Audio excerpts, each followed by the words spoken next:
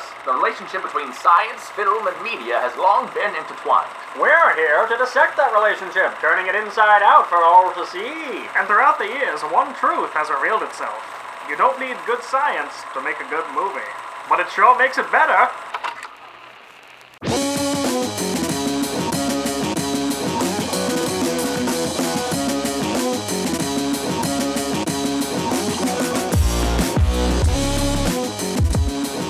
Hi everyone, welcome to the Real Science Cast, the podcast where three highly qualified professionals pick a movie and pick about the science. My name is Ken Smith. My name is Sean Crossan. I'm Michael Pace. I don't have anything funny to say, so... Well, you're not very funny. Nice. Alright, well now that we said a funny thing... I have a novel idea what we can do for the intro. Okay, what's up? What if... Right. Now, stay with me. Right. I'm already here. What if we just said to the listeners, this week we watched Dallas Buyers Club? Well, and just we watched Men in Black. No, we didn't. Okay. Alright. Did you name the episode Men in Black, Kenan? Yes. Kenan! Come on! How did you name the episode before we even finished recording it? It's a very good question, actually. This is crazy. I don't know what to tell you. Yeah, we could do that. We could just get straight into it. Yeah, we could just say we watched Dallas Buyers Club. You can just actually do a normal episode where we just talk about what we actually did. Yeah. So I'll just say it again that we watched Dallas Buyers Club. Okay. Yep. Yeah. This week. That is what we did. Yeah. We're recording on a Saturday. We normally record on a Wednesday night when we're tired and ready to go to bed. So it's a Saturday now, and we're all still tired and ready to go to bed. It's like, coincidentally, Kenan is still exhausted. I am drinking coffee that Sean made for me in his fine Keurig machine. Yes, it's artisanal.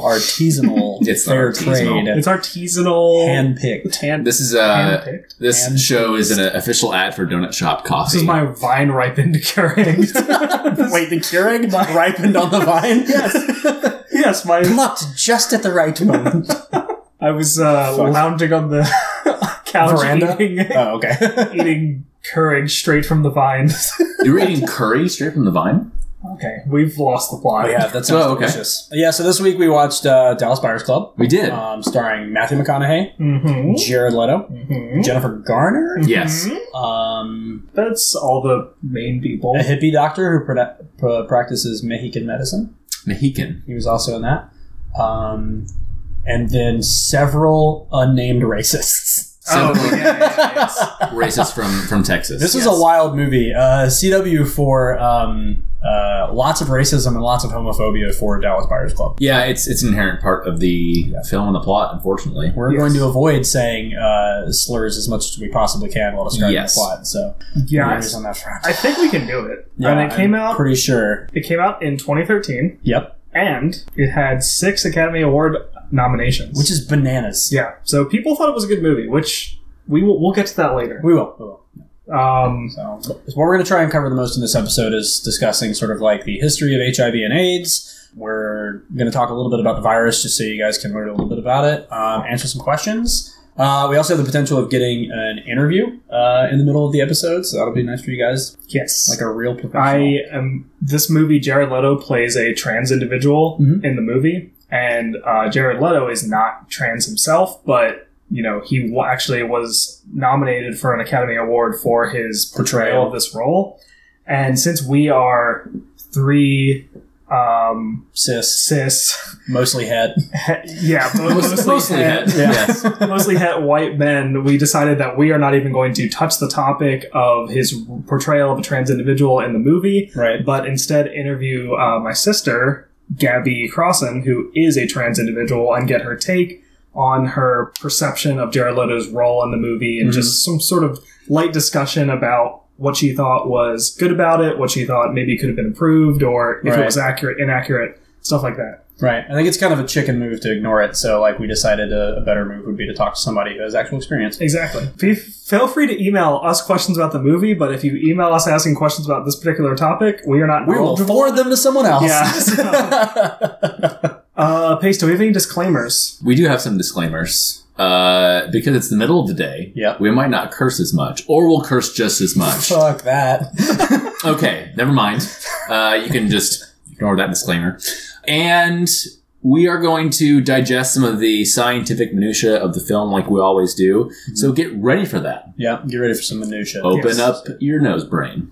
Your Open up your nose. The gateway into your brain is, of course, the nose. the nose.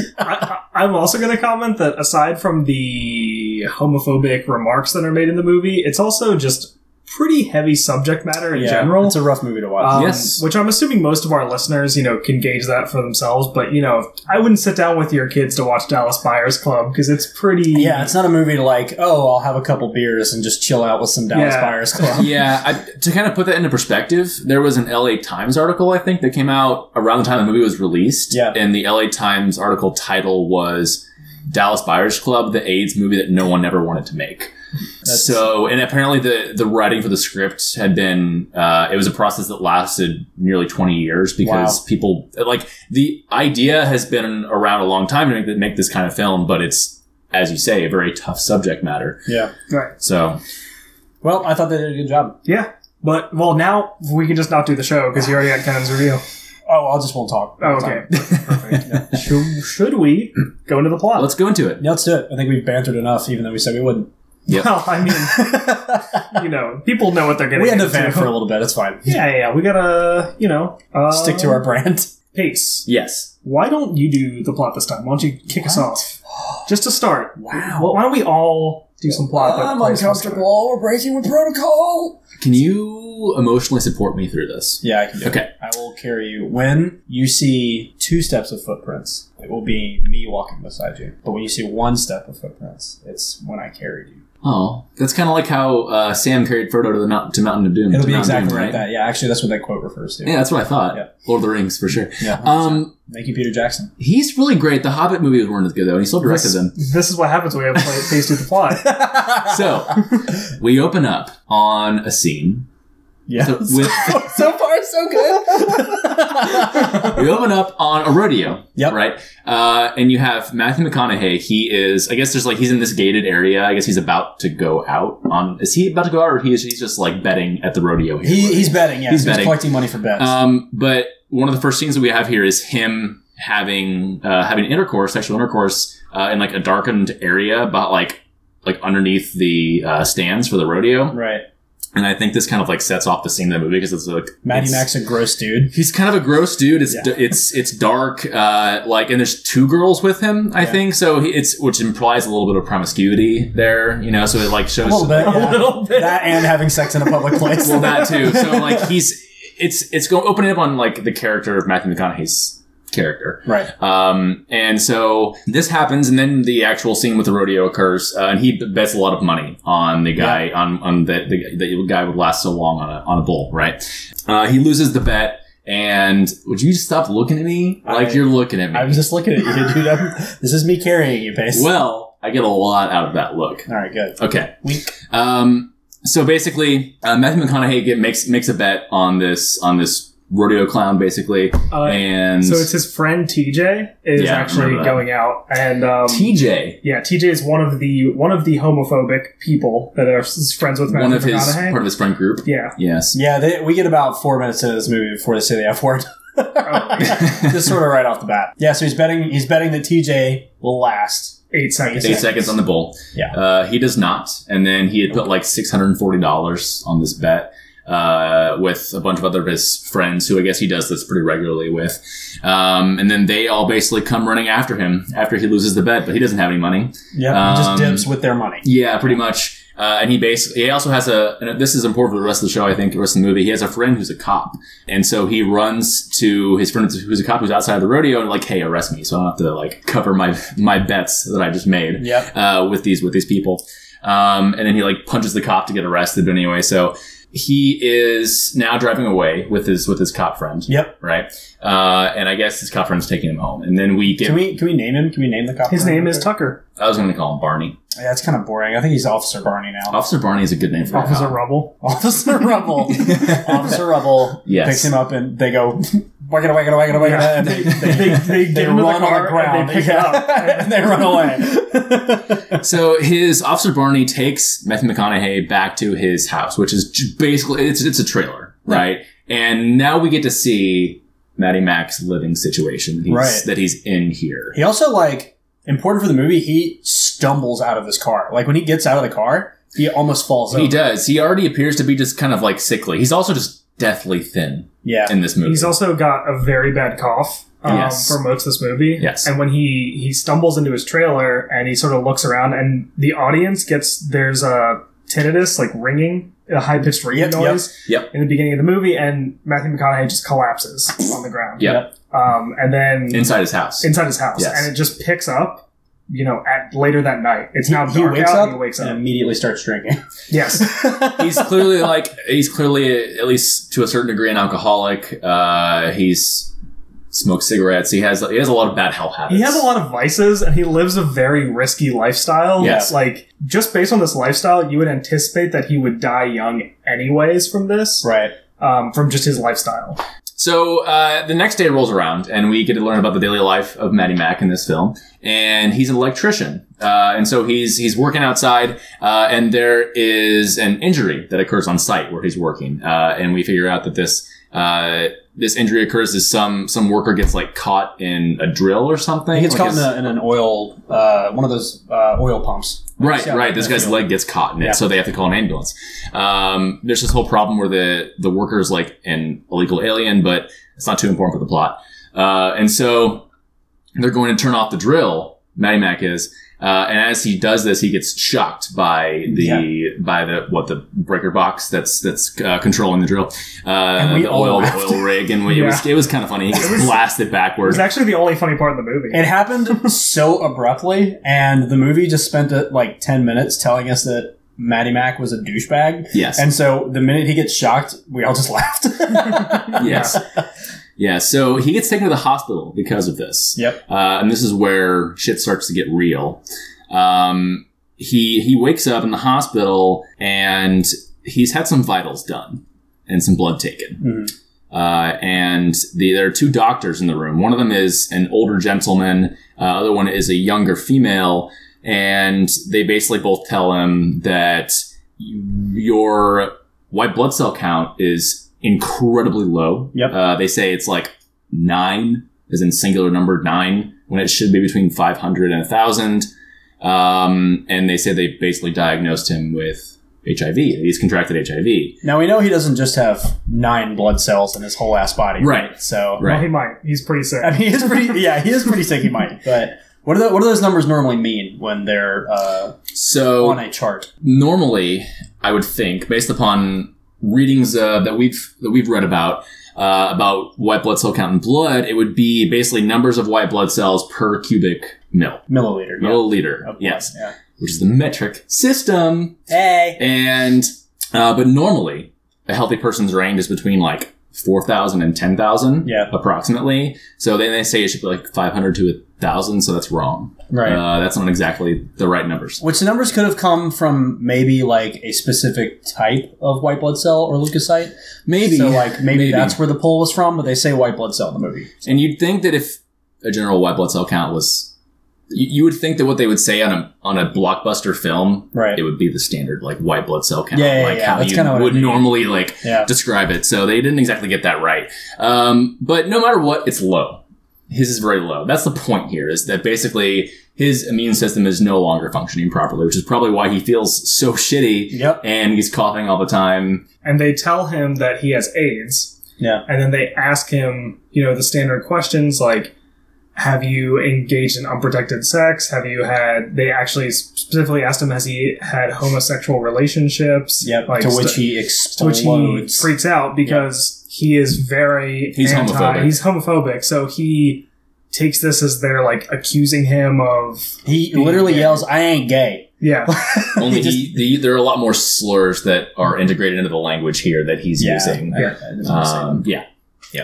think that's a good choice, Kevin. Because I'm not 12 playing Call of Duty It's a good choice. 2008. It's obviously a good choice that we're not choosing to use them. It's more just to emphasize He's being really shitty about he's it. being really inappropriate in the way that he's addressing this whole situation. You were 19 in 2008. Oh shit, I was. Yeah. Oh man. Yeah. Oh, I'm so old. Just while Kenan dies over here for a second. Yeah, so they tell him he has AIDS. He obviously gets very mad. He freaks out. They hand him some... They're like, here's some paperwork. They estimate that he has 30 days left to live. They're like, with a T-cell count in your range... This is important. You're not long for this world. And so he gets extremely mad. He basically tells them that they don't know what they're talking about because he, quote, says he's not gay. Right. So in his mind, that's the only way he could have gotten HIV. Right. Because this was a large stigma at the time because HIV was much more prevalent in the gay community. Right. Yes. And this movie takes place in 1984 or 5? I think 85 is when this initial event happened. The movie spans over a period of a few years. Right. Yeah, it's set in the mid-'80s during the height of the AIDS epidemic. Yes. They do also ask him whether or not he uses intravenous drugs or anything like that as well. But at the time, there was this conflation between homosexuality and HIV. Yes. So next... After he leaves the hospital in a rage, he goes back to his trailer with his friend TJ, and they get some sex workers to come over to their house and do some cocaine have sex with. Yeah, and do some cocaine. So there's scenes of them doing drugs together, and Matthew McConaughey essentially, he sort of passes out. Yeah, he's in this... Sorry, but I was going to say, he's in this fugue state, and there's this... the movie has him, looking at TJ, his friend, with the two sex workers, and he's you can see the wheels turning in his head, and he's like, oh, I'm not going to have sex with Right. And in the background there's the calendar. There's the calendar that just says, day 30 on it is highlighted, and he's thinking, he has 30 days left to live. He's, out of it, and he can't really function his normal lifestyle. Yeah. And so the next scene is just TJ being like, hey, you okay? What's up? Mm-hmm. You didn't join in. He was like, oh, I'm good. I'm just... got a cold. I have a cough. Yeah, he's like, I have a cough. And then he basically tells him that the doctor said, I have HIV, which I know they're wrong because I'm not gay, so I can't have HIV. Yeah. Right. And TJ's like, of course, you're not gay. We know you can't have HIV. I know you love vagina. Yeah, that's basically what he says. Yeah. Actually... Do you know the exact quote? Because he says, I know you got a pussy addiction. Oh my God. It's so really dumb. Yeah, it was very... Yeah. Sorry for saying that, but that's what he says. No, it's fine. He does have a lot of cats. As we continue to talk about this, we should make one thing just totally clear. It's not just gay people that get AIDS. Oh, yeah. 100%. So let's just...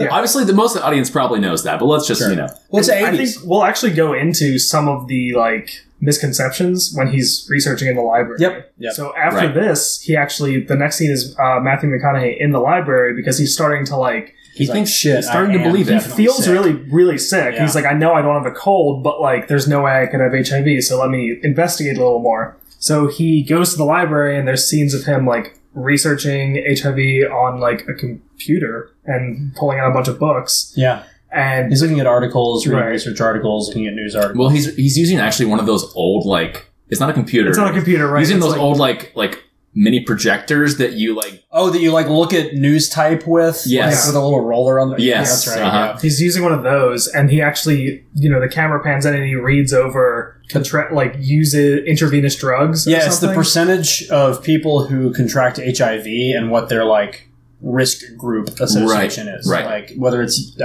homosexual relationships, using intravenous drugs, number of women who do X, Y, and Z, sex work, etc. So, and he has a flashback to having sex with another sex worker, presumably, and you can see the camera zooms into she has track marks all over her arm, showing that she's been using intravenous drugs. And this is where he's starting to put the pieces together that I got this from having sex with this woman, and she must have contracted it through drug use. Yeah, she must have contracted it through intravenous drug use. So he's sort of starting to believe that he has AIDS now. Yeah. And I guess to break away from the plot, we could talk about some of the different misconceptions about HIV disease contraction. Yeah. I think it's a good idea. Or I guess, so if anyone's interested at all, the Center for Disease Control has a lot of information about HIV transmission and about what HIV is. Yep. There's literally a lot of different things on it, but essentially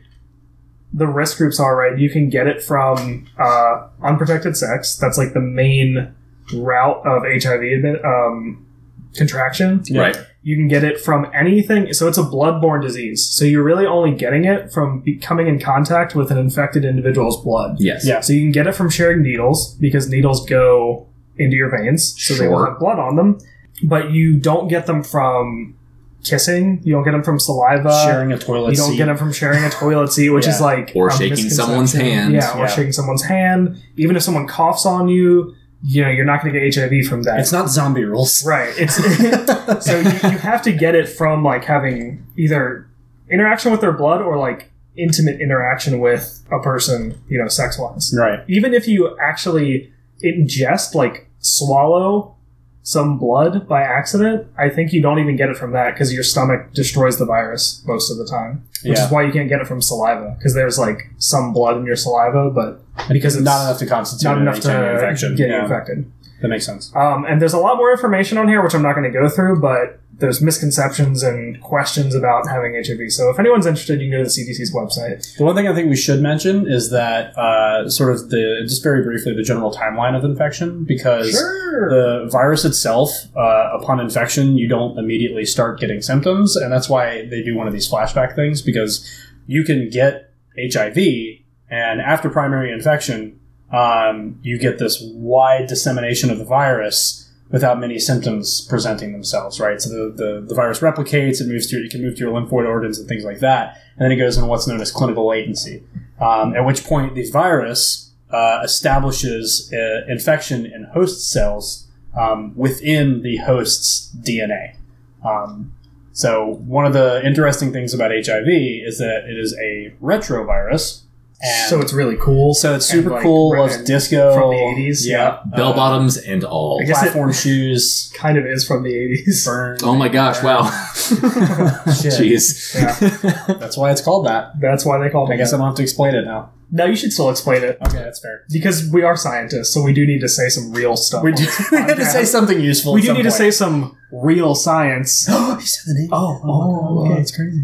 Okay, do it, Ken. Okay, well, all right. So after an HIV attaches to the surface of a cell, the inner area of the virus enters a cell. At some point, you get the RNA genome uncoats, makes its way to the nucleus of the cell. The virus packages something that's known as reverse transcriptase, which translates the RNA genome into DNA, right? And so this is how it can make more copies of itself.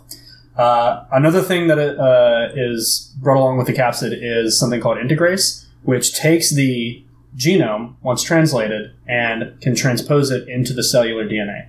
And this is how you set up a lytic infection, because the cell can then read that area of the genome, and the cell itself will produce more copies of the virus. So I'm going to attempt to translate that. So basically what you're saying is that the way that HIV spreads from like cell to cell is that it will attach to a cell in your body. Mm-hmm. It will then bring its own genetic material, like an RNA in this case, right, inside your cell, and then make more of itself so that it can replicate and then spread from cell to cell. And It has certain tools and materials that make it very efficient. And the key point there is that it sticks its genome into your cell's genome. Right. It hijacks it. Which other non-retroviruses do not do. Right. So there's, I'm sure the general public is, aware of different viruses and how they work. Like if you get a cold, it's a virus, and after 2 weeks or something, or a week or 3 days, the cold is gone, right? You no longer have any symptoms.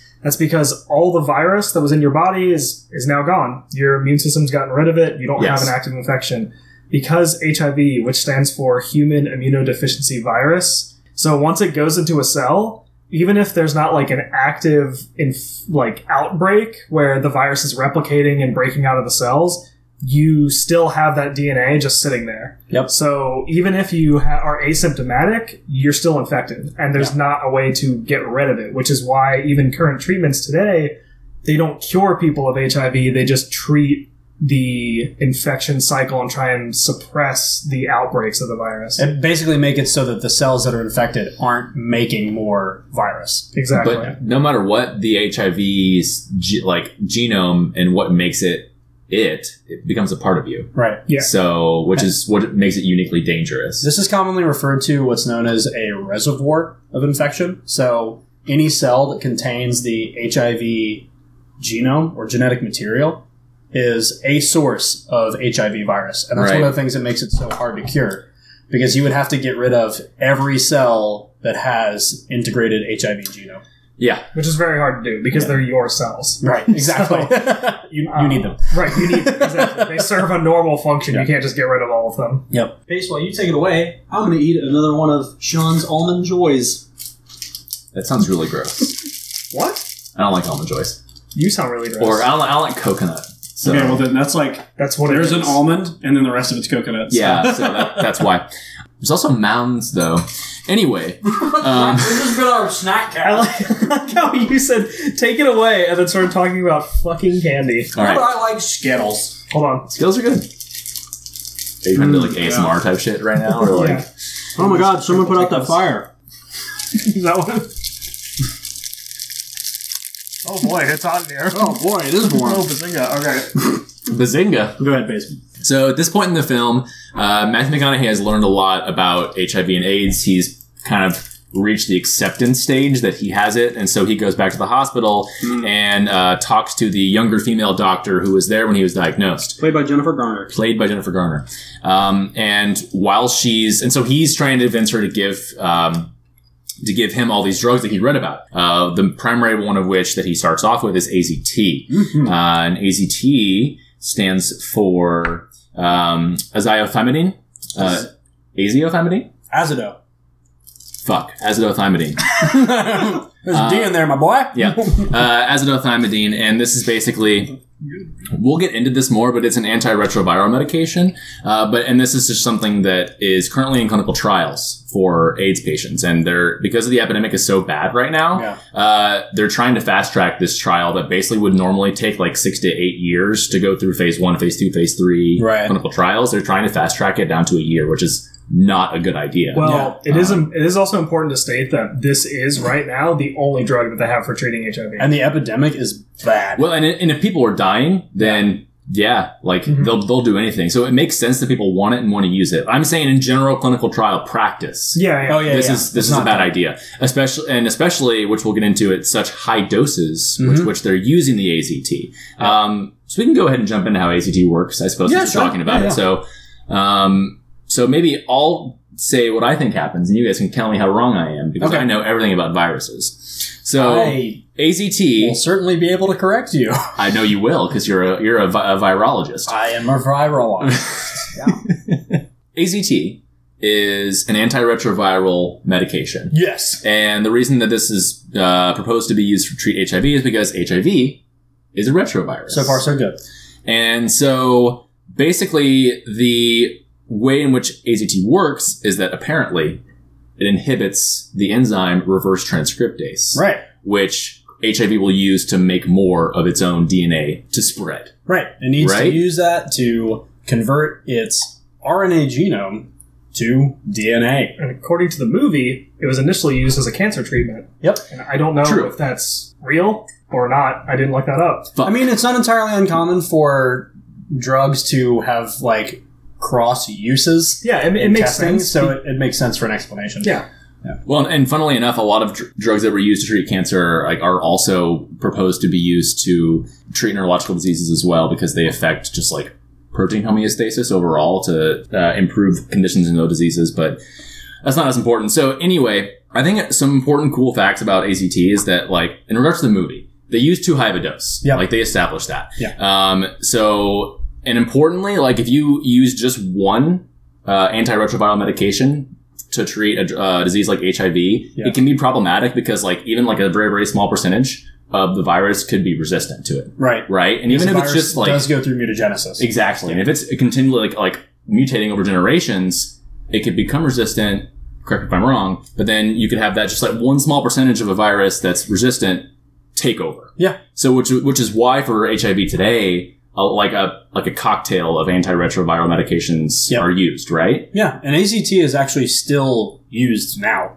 It's actually, I think, used pretty commonly for like prophylaxis, so to prevent an HIV infection from taking hold in cases where you might contract one. So a good example is like mother-to-child transmission during pregnancy. Okay, interesting. Yeah, I didn't know that. So that's a thing. And then in the movie, they turn AZT into like this conspiracy, like almost like not like government type conspiracy, but maybe that too to a certain extent. But basically, Matthew McConaughey interprets AZT as being basically poison, Right. which it's not. We know that today, like, AZT at small doses can be effective. When you use too high a dose of AZT, it doesn't just target the reverse transcriptase for HIV.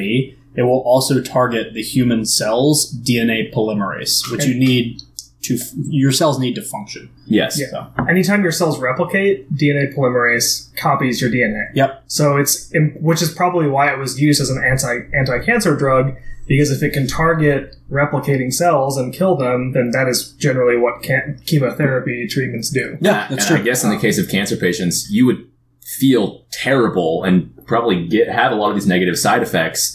But if it killed your tumor, then cancer treatments in general are usually pretty terrible for your body. They're anyway. cytotoxic, intentionally. So what again, in the movie, they frame this as like the pharmaceutical companies are like trying to make money and push their drug really fast. And we got approval to go ahead with this, and we're just going to do it. And the government's like only going to push the ones that the pharmaceutical companies are pushing because the government's getting money from them. And Which does happen too sometimes. But in this case, it's wrong. In this case, this is a drug that actually does work. I guess we could say like there is some slime in the pharmaceutical world, There but is. not in this case. No. Yeah. So Matty Mac tries to get this AZT. They tell him, no, you don't qualify for the clinical trial. And even if you did, it's a trial. So some people will be getting a placebo, meaning they'll just be getting like a sugar pill. Yeah. And because we need to see if this drug works before we can mass produce it and give it to everybody. Yep. And obviously, the law-abiding citizen that Matthew McConaughey is, he's like, well, all right, I guess I'm done. No, that's wrong. He's not what he does. He tries to illicitly obtain AZT. So what he does is he notices, he's at a strip club later, and he notices the janitor from the hospital is there. And so what he does is he essentially makes a deal with him that he will pay him to steal AZT from the supply closet and bring it to him. Yep. And he'll just take it on his own. So he starts doing that for a while. He's taking a lot of it. He's taking a lot of it. He's taking too much. Eating them like candy. With liquor. Yep. And cocaine. So he's obviously got some pretty bad habits. A spoonful of cocaine helps the AZT go down. And he essentially goes through this for this month. And you can see, like, Matthew McConaughey's life, like, as he knows it, is unraveling. So, like, his friends don't want to talk to him anymore. So he's also, in the meantime, still getting this AZT, but when he goes to the hospital for this last time to pick up the AZT, the janitor tells him that they're locking it up, and he gives him the name of a doctor in Mexico that he can go get AZT from. To which Matthew McConaughey is not at all receptive. Yeah, he tries to punch him, and he misses because he's very, very sick. Super, super sick. And he's been downing AZT. And cocaine, downing AZT and cocaine, So he collapses, he's in the hospital, and he meets an individual named Rayon, who is played by Jared Leto. Yeah. A quick just disclaimer. In the movie, so Rayon is a trans individual. Yep. She's a trans woman. Yep. Yeah. And in the movie, everybody refers to her as he for her pronouns. Yeah. And we don't know if this is because that's what because they want to be identified as. Because it's the 80s. Or if it's because most of the characters in the movie, one, because it's the 80s, or because most of the characters in the movie are homophobic and, unaccepting. Yeah. So we are going to refer to Rayon as they just because we don't actually know the correct pronouns for the character. Yeah, exactly. Sean was listening to the movie like a fucking hawk. Yeah. I was listening because he brought it up just now, and I was like, "Oh, I have no idea." And they say he the entire time, but again, Rayon never specifically says. They never correct them. Yeah. So that's true. Right. That's true. But back to the plot. Matthew McConaughey meets Rayon, and they are a trans individual, and they also have AIDS. Yep. So they discuss, they are in the AZT clinical trial. Yeah, but Matthew McConaughey is very not down with even talking to them at first. Yes. Until they're like, "You want to play cards?" And then Matthew McConaughey's like, "You got any money?" Who loves to gamble? So fucking he loves to gamble. The gambling love trumps all in that situation. And then eventually it comes out that they're in the AZT trial and that they're splitting their dose with somebody for money. Yep. Right. Yep. And Matty Mac wants in, and they say, "No, I can't afford to split the dose into thirds. I also still need this so I don't die. Yes. Yeah, they're like, I have AIDS also. In actuality, though, it would have been fine because the lower doses were actually what they needed to be taking because they upped the dose in the movie because they want to make sure they're killing the HIV. Right. Or like preventing it from replicating. Yeah. But it actually would have been better to use the lower doses because it's less toxic. Yeah. So, right. Anyway. So Maddie Mac leaves the hospital and him and Rayon get back in touch later, but, for now, he kind of goes off on his own. He goes to Mexico. I don't have AZT. I need to go get AZT. So he goes to Mexico. So he goes back to his trailer, and people have written a lot of, homophobic slurs on it. They've boarded it up. Lock the door. And he gets really mad. He's like, I'm still alive. I still live here. And he's yelling. There's this rad scene where we're like, oh, man, this fucking sucks. People are such dicks. And Maddie Mac's like, I still fucking live here. And he walks around to the back of his car, pulls out a shotgun, blasts the lock on the door, and then kicks it down. And we were like, hell yeah! The movie suddenly became very John Wick, and it was not what it was setting up. And I think it was a sawed-off shotgun because it looked really short. So I think he just had a sawed-off shotgun in the trunk of his car. Yeah. He blasts the door open and then just raids his house for everywhere that he's hidden money. Yeah. Which is apparently a southern thing. I had no idea. Even though I was born in South Carolina. It's definitely a thing. People hide money in different places. Everywhere. Yeah, so he collects all of his cash and he goes to Mexico. And he's obviously he's very, very sick. He was just hospitalized and they told him stop doing drugs. Stop doing coke and drinking and stealing AZT. Well, he meets a doctor who his licenses to practice have been revoked in the U.S. Yep. So this guy is practicing in Mexico now, and he tells him, "Oh, ACT, that stuff's toxic. You don't want to be taking that. You should take all these other things, this other smorgasbord of alternative medicine." I wrote in my notes, we see a doctor and we immediately learn why he lost his medical license. Yes. Because he prescribes vitamins. You should take vitamins, and we've got some aloe that you can be taking, and he all but tells him that he should be using crystals to help cure his AIDS. He tells him a bunch of pseudoscience stuff that's not going to help his AIDS, but on top of that, he does recommend some actual drugs. Right. Yes. But the thing is also, Matthew McConaughey starts feeling better after this treatment, presumably because the AZT is now out of his system and the coke is out of his system. I was going to say, and he also stops doing drugs. Well, he's now basically straight edge. After this point, he's clean now, basically. Yeah, I think he still will drink, but not excessive like he used to. Right. He's stopping all of the psychostimulants that he was previously taking. He convinces the doctor to give him a shitload of drugs, including something called peptide T, which we can talk about. And he gets pulled over by border controller when he's headed back through the border. Yes. He unexpectedly displays the acting prowess of actual Maddie Mac when he dons a priestly costume and claims that he has cancer and that all of the drugs that he has with him are to help cure his cancer, even though he has maybe 50 boxes worth of AIDS drugs. Yeah. And the cop only sort of buys it and lets him go and tells him, if we find out you're selling these, you're going to federal prison because it's illegal. Because he's allowed to have a personal dose. Yeah. So he said, this is all for me. And they're like, we don't believe you, but we can't prove otherwise. Legal authority. Exactly. And he says, all right a lot. Yeah, all right. Bless you. Bless you, son. Bless you. All right. He, once he gets back, he hooks back up with Rayon, and he and Rayon...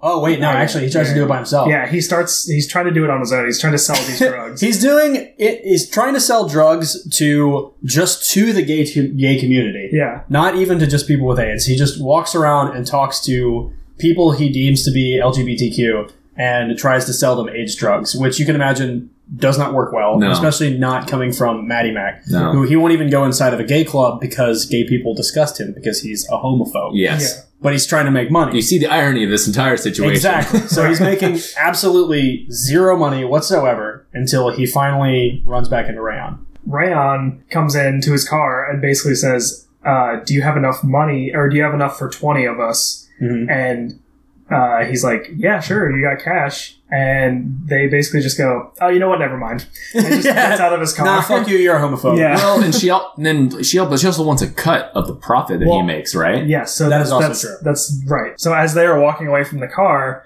Matthew McConaughey is driving after Rayon and essentially says, like, what do you want me to cut you in? They're right? yelling percentages out the window at each other. They land on 25%. So Rayon essentially is going to get the customers, and Maddie Mac's going to get the drugs, and then they are cut in for 25%. Yeah.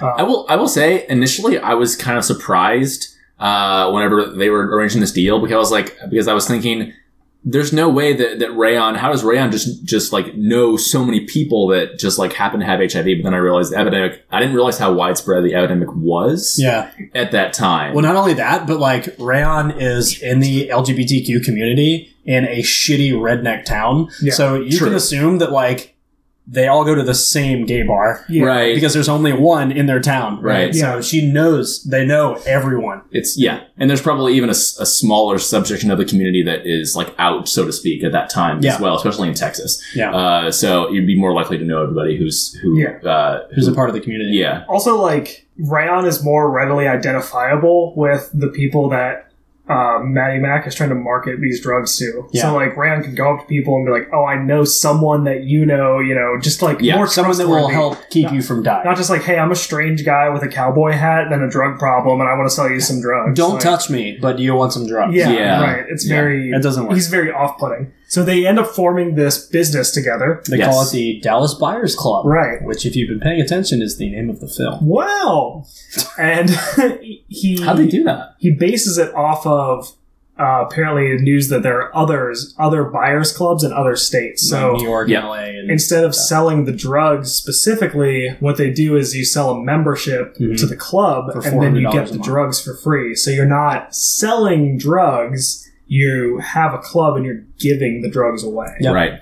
So it's a little more like, trying to sidestep some legal red tape, I guess. Whatever you got to do. And he does a lot. My dude, basically at this point in the movie, there is just this queued up drug buying montage where he travels the land purchasing all sorts of different drugs in order to basically create, like as you described, Pace, a cocktail in order to give patients. So they'd be taking individual things, all combating different aspects of the HIV virus. Yep. And during this time, Maddie Mac's character, Ron, is actually doing active research on whatever HIV research is being done in the U.S. or outside the U.S., and he's basing his treatments, quote unquote, that he's giving to people off of that information. So in on a way... global scale. Yeah, exactly. So in a way...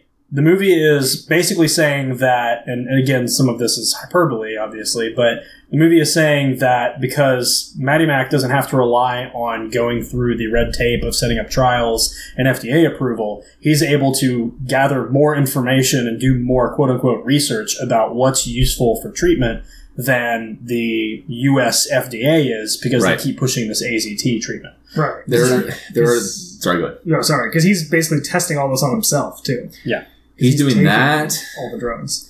I mean, this situation displays the potential downside of having a highly regulated, what's the best way to describe it? Just the high level of regulation that the U.S. has for drugs that are approved for over-the-counter and prescription use. I mean, it's not for, and not for not a good reason, right? Like, it's for a very good reason. Why that we do this. We have to go through all sorts of safety protocols and testing and things like that before you can deliver things that will potentially just kill people or have long-term effects on a wide scale. Right. Yep. I mean, that's why we even have doctors and pharmacists who have to be licensed to distribute it and stuff. You can't even just pick even if something is theoretically not toxic for you to take, or like it would be only toxic at very high doses, you still have to get pharmacists to give it to you most of the time. Now, but that said, if there are no laws against this, and this actually comes into play in the gene therapy in gene therapy treatment a lot, there are no laws against you making something and giving it to yourself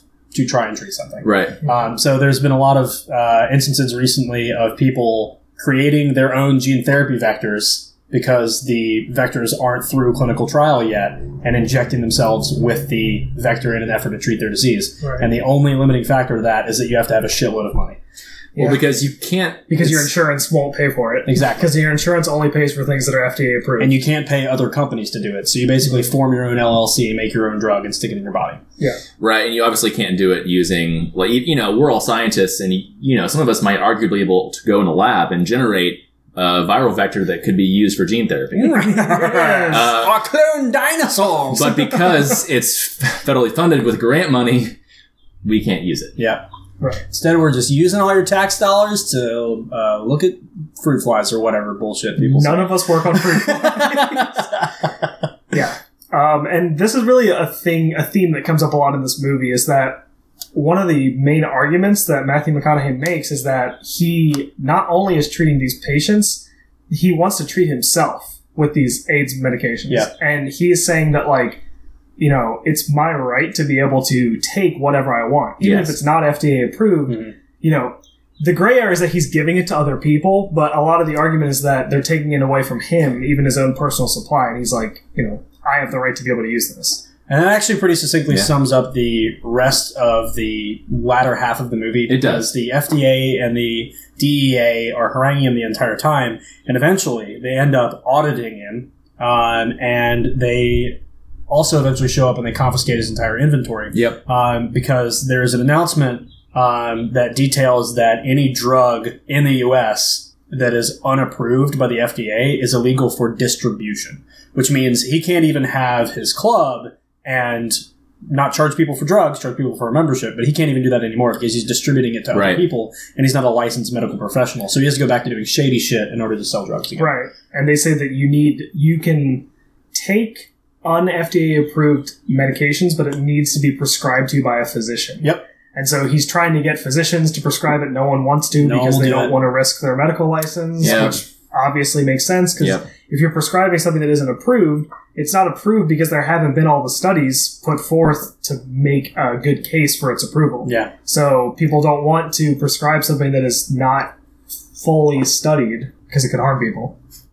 Okay, so at this point, throughout the rest of the film, Matthew McConaughey's character is basically in just like this constant legal battle with the FDA about being able to distribute the drugs that he has. A game of cat and mouse. A game of cat and mouse, and also just because he wants to. It's not even just for his customers; it's because he wants to treat himself as well. Yeah, exactly. And so this is going on throughout the entire rest of the film, but eventually, he gets very, very close to Rayon, and they have a very, very Bonnie and Clyde relationship. Yeah, they do, and like, but you also you see the growth of Matthew McConaughey's character as he becomes closer to Rayon, and he becomes more accepting of people in the LGBTQ community. And there's actually this really interesting moment where he's shopping at the grocery store, and he comes across his old friend TJ. Yep. Right, and he's with Rayon, and he tries to introduce Rayon to his friend TJ, and TJ's being a homophobe is not about it. Yeah. And so Matty Mac basically physically forces his friend TJ to, well, quote unquote friend TJ at this point, his former friend TJ into shaking Rayon's hand. He literally puts him in a headlock. Yeah. And it's like, shake her fucking hand. Yeah. And I think that do it, TJ. That moment kind of exemplifies the social growth and personal growth that Matty Mac has gone through throughout the film. But eventually Rayon succumbs to AIDS. Yeah. Which is a very sad moment in the film. The last thing they do, because Matty Mac is strapped for cash and he's trying to get drugs to people, is that Rayon goes home to their dad, who is also a homophobe, big surprise, and says, I want to do one last thing for somebody who's done a lot of good for me. Yes. They sell their life insurance policy, bringing the money to Matty Mac. Right. And then they die. Yeah. Yeah. And it's really sad. And it was very sad. It was very, very sad. This movie was not a happy movie. No. I was very upset for most of it. Yeah. And they do take Rayon to the hospital, and supposedly they start her on AZT whenever they get to the hospital, and this kind of reinforces the kind of she dies very immediately afterward, and then Matty Mac interprets this as it was AZT. That again is a problem here in this situation. Yeah, he goes to the hospital and he starts yelling at the two doctors that were treating him. Angry doctor, played by Dennis O'Hare, accosts him and calls him a murderer and a bunch of children. Yeah. And says, don't let him treat your kids; he'll kill them. Like, don't let him kill your families. Yeah, just yelling. And then so. Really, the rest of the movie is just, again, he's in this embattlement and with the FDA, and you can tell, like, his character is turned around. Like, before he was turning people away if they didn't have the money, because he was like, I'm not running a charity, you know, I'm running a business. And by the end, you can tell, like, he's just giving people he's drugs giving for free people because drugs, they need it. even though the FDA is taking a supply because he actually cares about the Yep. community that he's involved with now. And, you know, he's become much more sympathetic and, you know, just become a better person in general. Yeah. And then the movie essentially just ends with him, I guess, should we get to the end of the movie? Yeah, that's fine. Yeah, We're just going to pretty much. summarize sort of the latter half. But, you know, the movie ends with him riding a bull, and then it just stops, and there's a few, like, word blurbs that are flashed across the screen Yeah. saying, like, I think he lived, like, 7 years Yeah, past his he- initial Post-diagnosis, diagnosis, yeah. which they said he only had 30 days left. He actually, so the implication as well, or what they say, is that despite the fact that he was embattled with the FDA in order to try and Treat get himself. them to approve him to be able to take, exactly, peptide T himself, they eventually give him the option to take peptide T, so they let him do They it. let him take it for himself, yeah. He But they died in 1992. wow. But they do not let him give it to people still. Yeah. So, So how does peptide T? So why was peptide T effective for combating HIV? So you're asking me what the mechanism of action for Yeah. peptide T is? yeah, so I think now that, like, we finished the plot, this was one of the... He takes a lot of different drugs during this whole movie, but Yeah. peptide T is one of the ones that comes up a lot, so we did a little bit of research into what peptide T is. Yeah, so the peptide T is, and peptide refers to a short chain of amino acids. A much longer chain is often referred to a protein. Which make up proteins in general. Exactly. So the peptide is derived from an HIV envelope protein. It's known as GP20. Envelope meaning the outer covering of the HIV capsid or the HIV virus container itself.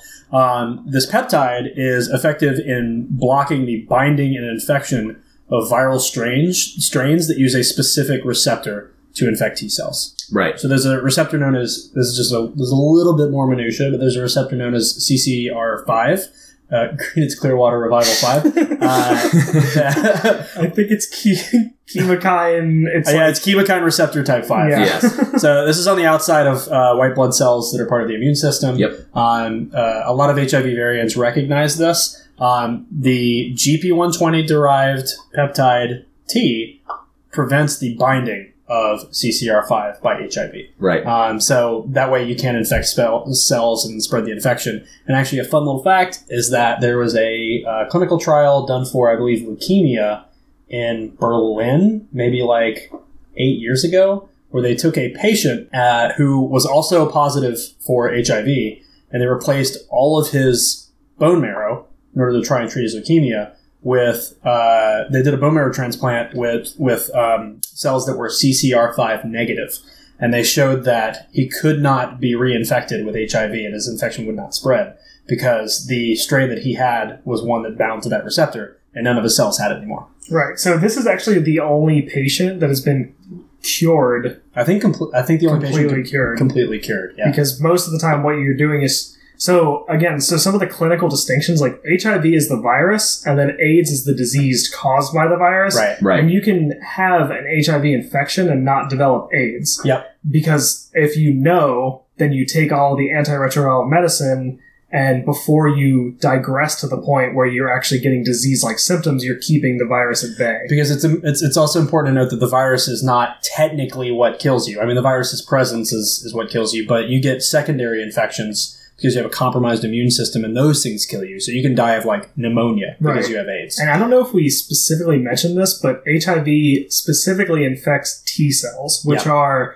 a type of immune cell. And, you know, your immune system is just responsible for keeping foreign antigens, you know, out of your body. So, Yeah. or killing them, like any viruses or bacteria and stuff like that. And when They're gone. when HIV is infecting your T cells, it's killing the T cells. Yeah. Right. And if you don't have any T cells, you can't fight off any infections. And if you don't have an immune system, you're going to die from something. So In paste, that's how peptide T works. and that's the rest of the story. which is why, of course, whenever that happens, it leads to what AIDS stands for, which is acquired immunodeficiency syndrome. Yep. Right? Yep. To just round it all up here. Heck yeah. Nice little package. I did want to say one more thing God damn it. because I thought it was really interesting in the movie. All right. His friend, the cop, what's his name? Alzheimer's. Barney Rubble or whatever we're calling him. Isn't he played by Steve Zahn? I've seen him before. Tucker, yeah, Steve Zahn. Yeah. Boom! Nice, good job. Dab noise. Yeah, he doesn't have the I heard that, IMDb yeah. page open. I don't. I'm looking at peptide T. But they don't know that. So there's a little side plot where his friend Tucker the cop says that his father is dying from Alzheimer's disease, and Matthew McConaughey gives him peptide T to give to his father, saying this will help his Alzheimer's disease. Yeah. So there's a lot of like sort of pseudoscientific arguments going on in this movie where like Matthew McConaughey keeps saying, oh, peptide T is a non-toxic protein. Like the fact that it's a protein means that it's not toxic, which is just like not true by any not necessarily true. Yeah, it has nothing to do with its toxicity. Yeah, it's just what it is. The word non-toxic almost means nothing, right? To a degree. And he gives it to his friend to treat his father's Alzheimer's disease. Right. So peptide T it's an analog of the AIDS envelope protein. Yeah. So when we were watching this movie, my initial thought was that this should do nothing for Alzheimer's. Yeah. This has no bearing. This is like fake news pseudoscience that Matthew McConaughey is using. Yeah. But we did find some evidence showing that because it messes with the interaction of the CCR5 receptor, it can actually like modulate immune activity in the brain. Yeah. So if you have like neurodegenerative diseases like Alzheimer's that are causing inflammation in the brain, meaning an active immune response, this could help suppress that. So there is some evidence showing that peptide T could be used for that. And the movie ran with it. The movie actually ran with, which, was not readily evident, but I wanted to bring it up since we are a science podcast, and I thought that was a pretty important... And that's that minutia, baby. Yeah, that's the minutia. That's it. You did it. All right, Pace, we can finally turn it over to you. I don't even remember what you're talking about. All right. Let's rate this bad boy. Not yet. Quiet, Sean.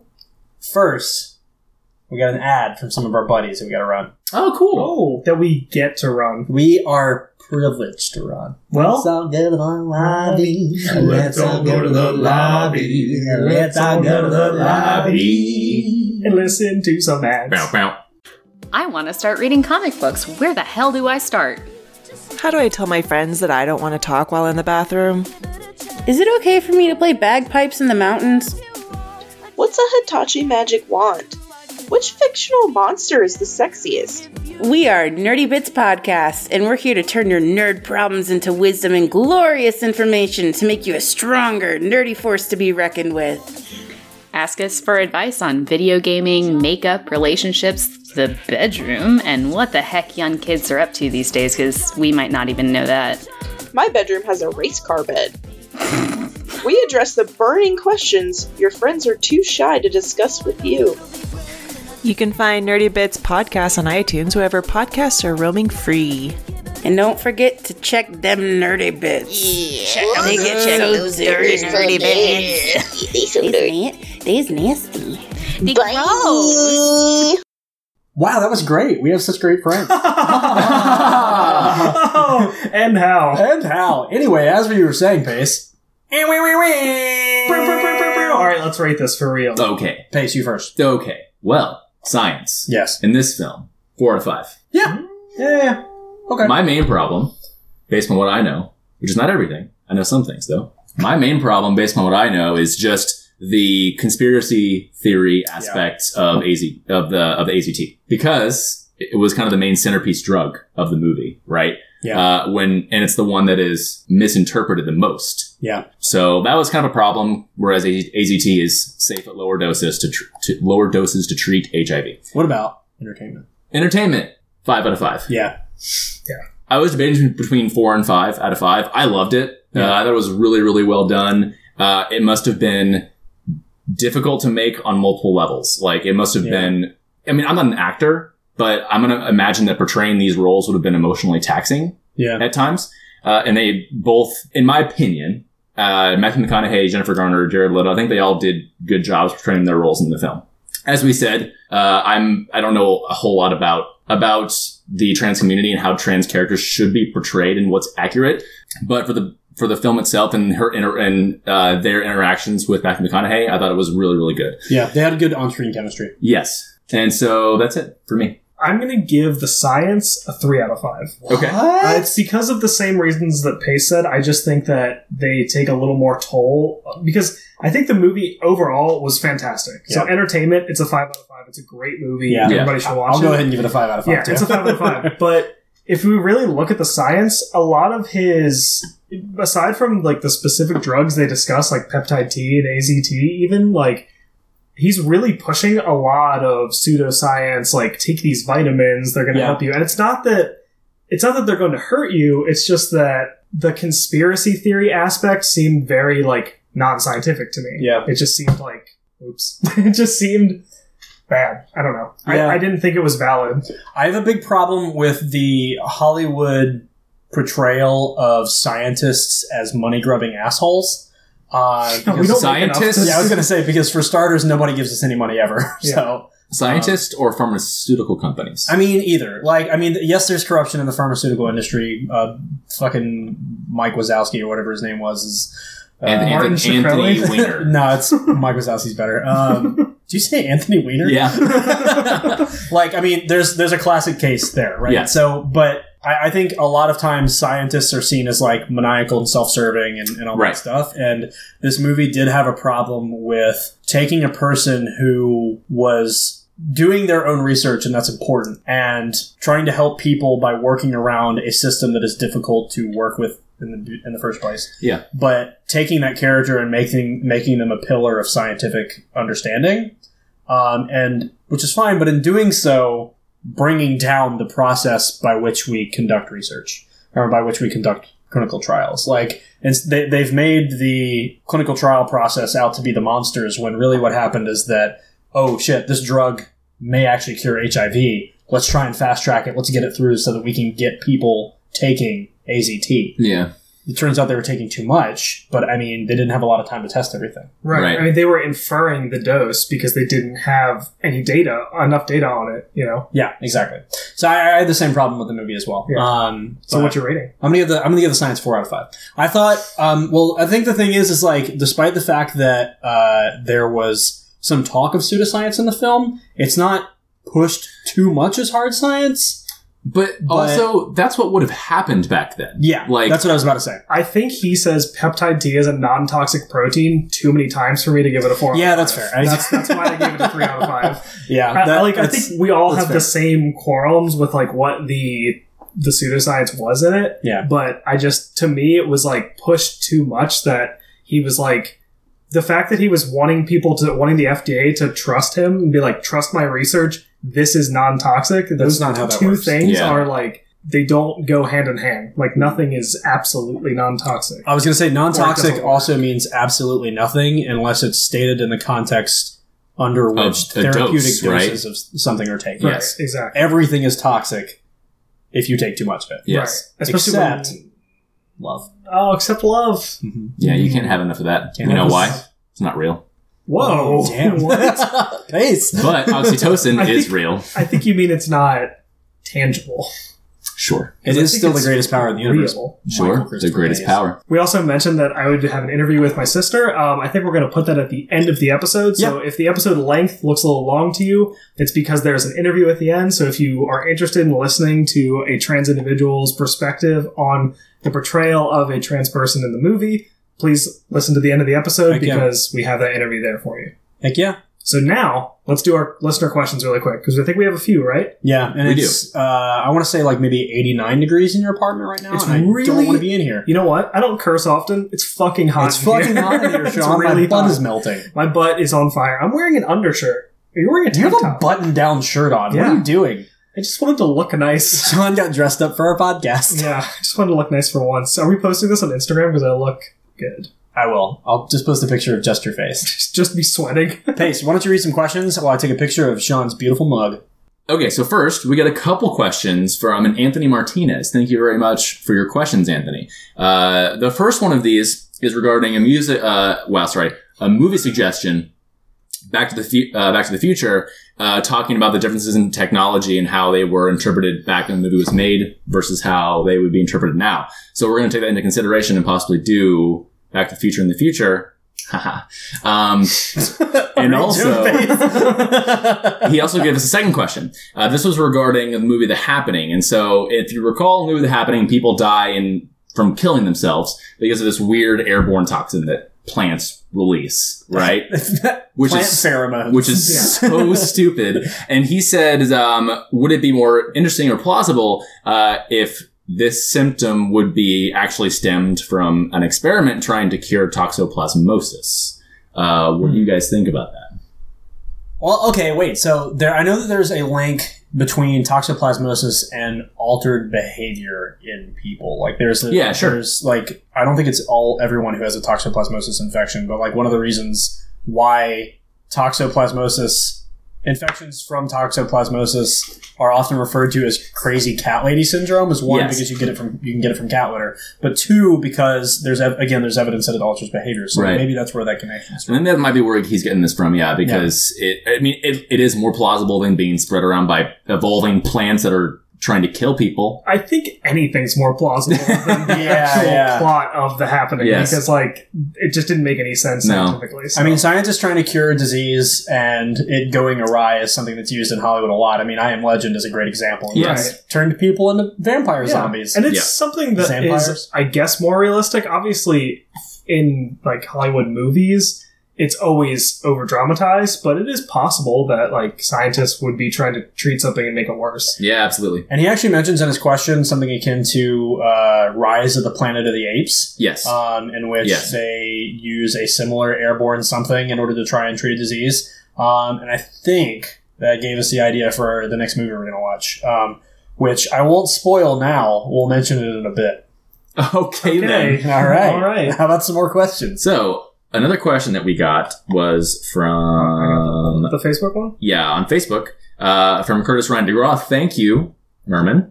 Thank you, Merman. And that question is, what's the most significant medical/scientific advancement that has come about as a result of finally trying to cure and understand HIV/AIDS? Wow. That's a big question because it's like 40 years of research at this point. It is. Yeah. It's I wouldn't say, and this is my interpretation, you guys can give yours as well. I don't know if there's one like time point where it was like, oh, this discovery did it. I think that it has been the accumulation of the discovery of effective antiretroviral medications that are now today used together to combat HIV. Yeah, combinatorial therapies is definitely a big one for that one in treatment of disease. I think also the concept of, instead of trying to fully cure something, if we can manage it to the level that you can extend your quality of life, then that is like almost as good. So like with HIV, we use multiple drugs all treating at the same time because they attack different parts of the retroviral life cycle. And instead of like, with every drug, you're going to get some sort of negative side effect if you use too much. Right. So instead of using high doses of a drug and trying to eradicate the infection, you just use manageable doses of a bunch of different drugs and just keep it maintained at a low level. And we're at the point now where if caught and consistently treated, at least in first world contexts, HIV infection is no longer a death sentence for people who get it. Ron Woodruff died after 7 years and after like very aggressively trying to treat his own disease. But now people who specialize in HIV or doctors who have patients who have HIV are having to talk to their patients about things like high cholesterol because they might die from things that old people die from instead of what an AIDS patient may have died from 20 years ago. I think the average lifespan for maybe not average is the right anticipated word. Anticipated lifespan for a person with HIV who is treated is like 75. Yeah, which is pretty up there at this point. Which is about what the life expectancy is of someone without AIDS. That's of course not to say that we're going to stop researching it and trying to get rid of the damn thing. Right, because it's still also a huge issue in places that might not have access to the same medications. And also, retroviruses are used for a lot of other scientific applications. which we don't really have to get into, but, we work on gene therapy, and retroviruses were initially, and are still used now for gene therapy viral vectors. We'll probably eventually do a special episode on gene therapy, and we'll get into that a little bit. I mean, we did do Gattaca, but we're going to do we're going to get more in depth. Yeah. I mean, more, so... I'll give my thesis defense. Oh, okay. No, I'm just kidding. I don't want to do it. So, like, even more basic science on how retroviruses work is useful on multiple fronts, not just for HIV. Yeah. So thank you for your question. We have one more. One last one. This one is from Bart's Druid, Bart Hoffman. Yours questions from trees. He said, listen, guys. Oh, okay. The email's titled You Fail in all caps. Cool. Listen, guys, this is a big deal, and I cannot believe you glossed over it. In your recap of Limitless, you mentioned that he's running for senator, and you assume that he's Republican because of the color of his tie. This is absurd. Red is a common color for a politician, both Republican and Democrat alike. I included a chart of presidential debate tie colors that I'm sure will interest you greatly. It's a very even split in colors. If you wanted to guess on his party, you'd better assume Democrat by the fact that he had enough hair to get cut. Nice. I would assume Republican because he also was a stock market investor. Yeah. Which I would assume so too. Also, Bart was kind enough to include data. He gave us a chart, ties worn by candidates in presidential debates from 1976 to 2016. Bart, I'm countering your bullshit with the fact that he was sitting in an office and not. He was not at a debate. He was in his casual everyday wear. He wasn't wearing his debate tie. And everybody knows that when Republicans are in their casual, non-debate wear, they're wearing all red. It's basically pajamas. Yeah. They've got red undies. Yep. They've got red socks, red pants. Red me-undies. Get at us. Red ties, of course. Yep. And red hair. Donald Trump. He's got more of a sandy lack of hair. Yeah. Ooh, nice. More like wispy. This is the hair from my ass hair. Okay. We're digressing. But anyway, So Bart, thank you for your question. Even though it's totally off base and that you have no idea what you're talking about. This is Bart's field. We can't come from Bart. No. I mean, it's Bart's field, but he's just, he's totally making this up as he goes. I mean, we are the qualified professionals. Yeah, we're the qualified professionals. Sorry, Bart. Get a microphone and then people will listen to you. Thanks, Bart's Druid. Just kidding. We should have a Politicast. Bart, I'm just kidding. I've never actually met Bart. I was going to say, let's not... Let's not get mad at people for asking us questions. I can't remember if Bart plays. I can't remember if Bart plays or just likes hockey, but I assume either one means he could kick your ass. So we should I don't know. He probably plays hockey. Oh, I also wanted to say that I have been Michael Pace saying this the entire time. He does a really good Sean. I do a really good Sean impression. I'm pretty sure he can tell my voice from yours. Well, I can tell you that people often can't tell Sean and my voices apart for some reason. I don't know. We sound really similar. Okay, so thank you everybody for the questions. Yep. Again, listen for the interview, and I hope you guys enjoyed the ad we did of our friend's podcast. If you like our podcast, you'll probably like their podcast, so you should check it out. You should go check them out. Speaking of which, if you want to help us climb that ladder, the absolute best possible thing you can do for us is to pick up your phone, get on iTunes, find our podcast, and then rate and review it. Leave us a 5-star rating, and that helps us get up there on the list. People can see us more. And I especially want to thank the folks over at the Two Girls on a Bench podcast for leaving a review recently. Really appreciate it. Thank you. We really appreciate it. It helps. Oh, and if you don't have an iPhone, find the nearest friend who has an iPhone, steal their phone, and do it anyway. Exactly. I mean, it only takes about 2 clicks to do it, right? Yep. The same amount of clicks that it takes to like our Facebook page. You can go on iTunes and give us a 5-star rating. Okay. Yep. You just hop on and go 2 thumbs way up. All right. 2 big thumbs. I will make sure to go write the show. Oh, good. Great, Sean. I'm fine with that. Sure. Speaking of the internet, I don't know why I'm looking at you, Sean Pace. Where can we find you on the internet? You can find me at Michael C. Pace on Twitter, where I will interact with you all day, every day. Heck yeah. You can find our podcast at Real Science Cast on Twitter. Yes.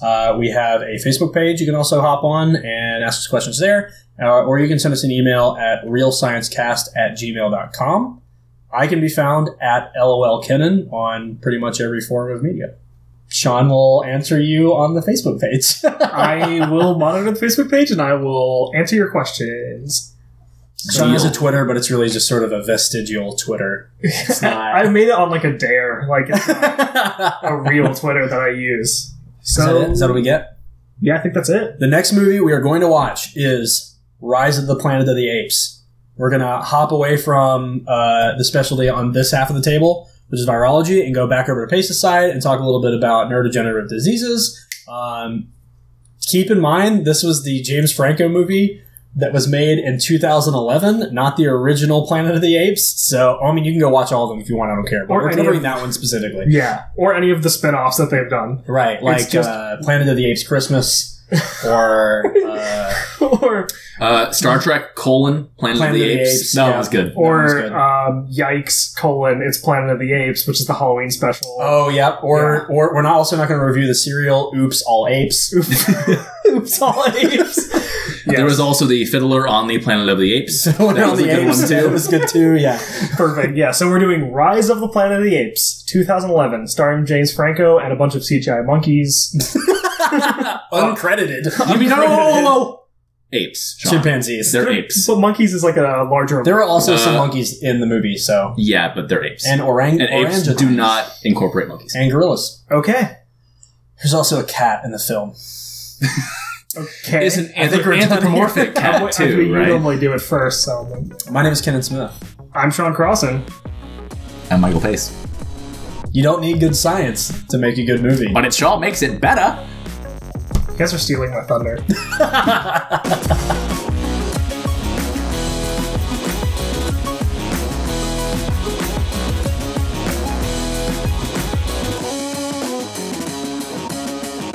So, hey, Real Science listeners.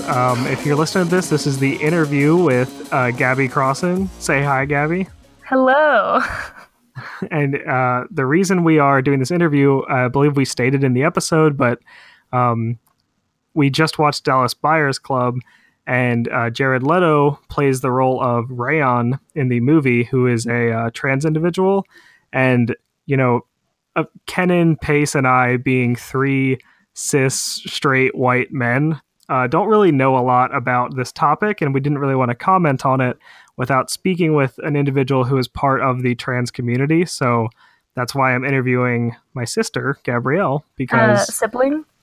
Sibling. I'm sorry. See, exactly. We actually, Gab, you can school me on this later, because we talked about this during the show. Did you notice during the movie what pronouns Rayon was referred to by? Yes. It was always he, him, and it was, I guess, like, fitting of the time period, because it's not now and people weren't as respectful of pronouns. Yeah, we were actually wondering this because I was paying attention, and we were assuming that Rayon would want to be referred to as she, her pronouns, because she fronts as femme, but in the movie everybody refers to Rayon by he. And we were kind of wondering the same thing, if that's like a thing of the time period and that the other characters really just don't empathize or understand. I don't know. What did you think? Honestly, I was a little like, I was quick to like defend her. Like, even when I was talking about her afterwards, like I corrected Dad and I was like, it's she, her, even though like in the movie they didn't say anything about it and they didn't use the correct ones, but also like Rayon never was like, this is what these are the pronouns that I want or anything. Call me this. Like, she didn't seem very offended, but I guess I feel like trans people of that, it's because it's in the 80s, right? And so... Yeah, it's set in like 85, I believe. Yeah, and I guess I feel like there was a lot of like also confusion about like the drag culture and trans culture, and there was some like crossing there like at the time, so I don't think anyone necessarily understood, and I guess like Rayon probably wasn't offended because it's probably what like she got all the time, probably even in the LGBT community. So right. So during our recording, we actually tried to refer to Rayon as they, because they did not specify pronouns, right? I mean, obviously it's a fictional character, but when referring to her, that's what we did. Obviously, we didn't do a perfect job of it. I'm sure we messed up a few times because it can be difficult, I guess, to keep that in mind, especially when someone doesn't explicitly tell you that. It's just sort of based on supposition, but... Yeah, No, that's that's very cool. And I should probably be using they too, because they never said anything specific about she, her stuff, or like, I guess, Rayon's specific identity. So yeah, that's a good. That was what we guessed what we should do, but we're not very skilled in this area. Yeah, but you guys seem you're respectful of like what's going on and everything like that. Well, thanks. We try to be. Yes. I really wanted to ask you some stuff about how do you thought that Jared Leto, who was the actor that played Rayon, do you think he did a good job, playing a trans character in the movie? Yeah, I thought he did an amazing job. And obviously, like, one trans person isn't representing everyone's, experience, but I think for that specific character, like, he did a really good job of portraying, I don't know, I guess, the personality and, like, what Rayon would be feeling and, like, everything. Like, I don't know, I was very, like, I was for it. I did not even remember it was Jared Leto. I was, like, fully into the character. I thought it was pretty awesome. Yeah, we felt similarly. I thought he did an amazing job. But I guess some of the criticism that people gave the casting was not really his portrayal. It was really just the fact that, a trans individual was not cast for that role. And some people thought that it was a missed opportunity.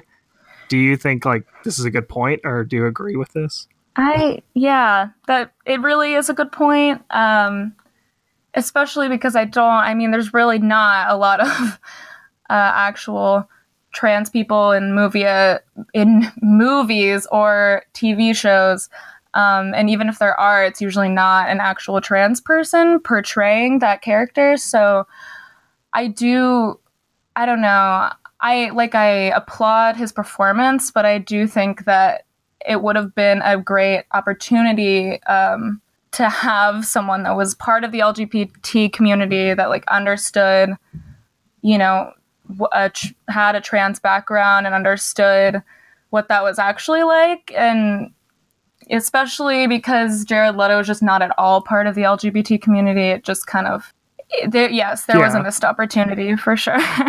Right, like he did a good job, but that doesn't mean that it wasn't a missed opportunity. So exactly. Right. Yeah. So what did you think of the movie overall? I really enjoyed it. It was sometimes hard to watch, but I think it was just a really important like subject because I feel like the AIDS epidemic there's not a lot like shown about like real experience. It's like talked about as like a historical thing, but there's not a lot of real like portrayal of what it was actually like. And I thought it was really interesting how like Matthew McConaughey's character went from being super, like homophobic and kind of ignorant and uneducated about LGBT stuff to being like, best friends with Rayon and super supportive and like doing all this stuff for AIDS and everyone who had it. So yeah, it showed a lot of making a movie like this. So I think Kenan was actually looking it up that it took this movie was under production for like 20 years because it's such a hard.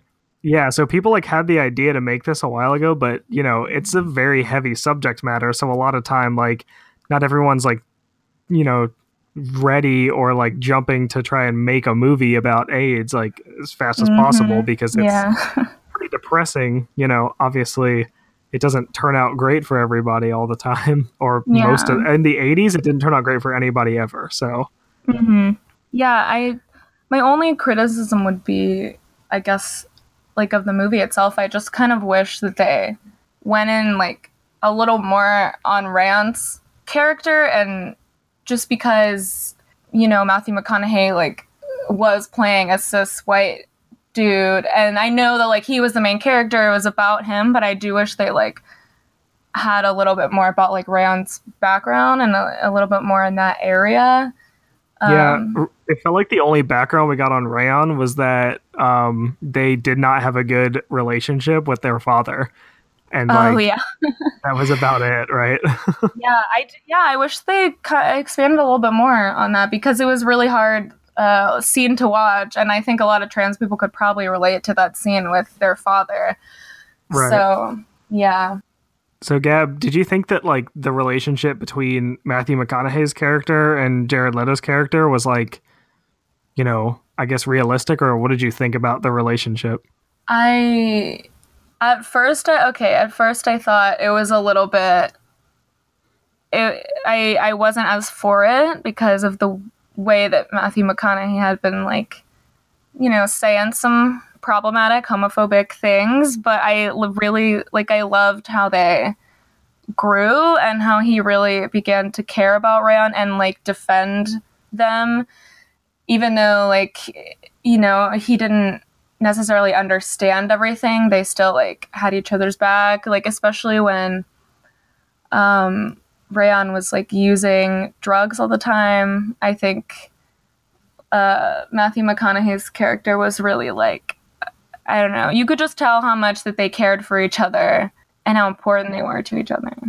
Yeah, I felt like they did it like realistically. Like Matthew McConaughey didn't like, his character didn't like switch in like the blink of an eye as to being like the most homophobic person I've ever seen to being like the most understanding person, you know? Like it was very, like you could tell he was still kind of in his ways, but he developed like an appreciation for like Rayon as a person. And I think that like led to him being a little more accepting of, you know, Rayon's lifestyle or just like personality, deeper personality in general. So yeah, I think that was important because it kind of shows how in a lot of situations, like people, like at least nowadays, people are just afraid to talk or to, you know, I guess engage with people that aren't like them.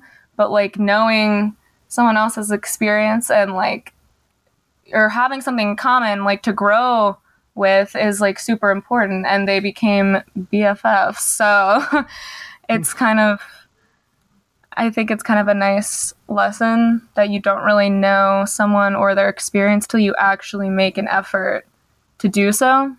So, yeah. Yeah. Well said, Gab. Thank you. Do you have any like other final remarks you want to say about the movie, or like any questions for me, or I don't know, anything else you'd like to say? I don't know. I mean, what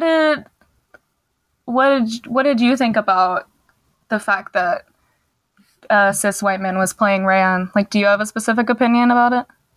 I mean, to be honest, I didn't think about it until I read something about it on the internet of people saying that they missed the opportunity to cast a trans actor or actress. I was like, oh, that's a good point. I didn't even think about it, because I honestly think the reason I didn't think about it is because Jared Leto did such a good job.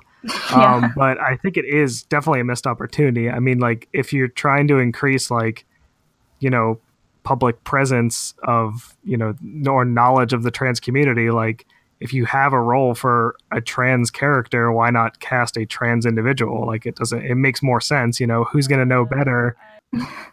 Yeah, no, that's definitely what I think as well. So yeah, I mean, just as a trans person, you don't see very many people in the media that are like you, that can relate to you. So I guess when there's a room for that opportunity, it's nice to see a real life trans person, you know, playing the character, filling the shoes. So yeah. Cool. So you're saying I crushed it? Is that what you're saying? Sure. Yeah, you crushed it, Sean. Thanks, Gab. You're an expert on all things trans. Oh, please don't say that. I'm just kidding. Well, thanks so much for coming on the show, Gab. We really appreciate it. I loved being on it. Real science. All right. Woo. Do you want to do our sign off? What's your sign off? All you gotta do is say, if you don't need good science to make a good movie. Do we say it at the same time? No, you can take it away. I'll take it. All right. Yeah. Ready? Uh-huh. We don't need good science to make a good movie. Nice. All right, cool. Cool.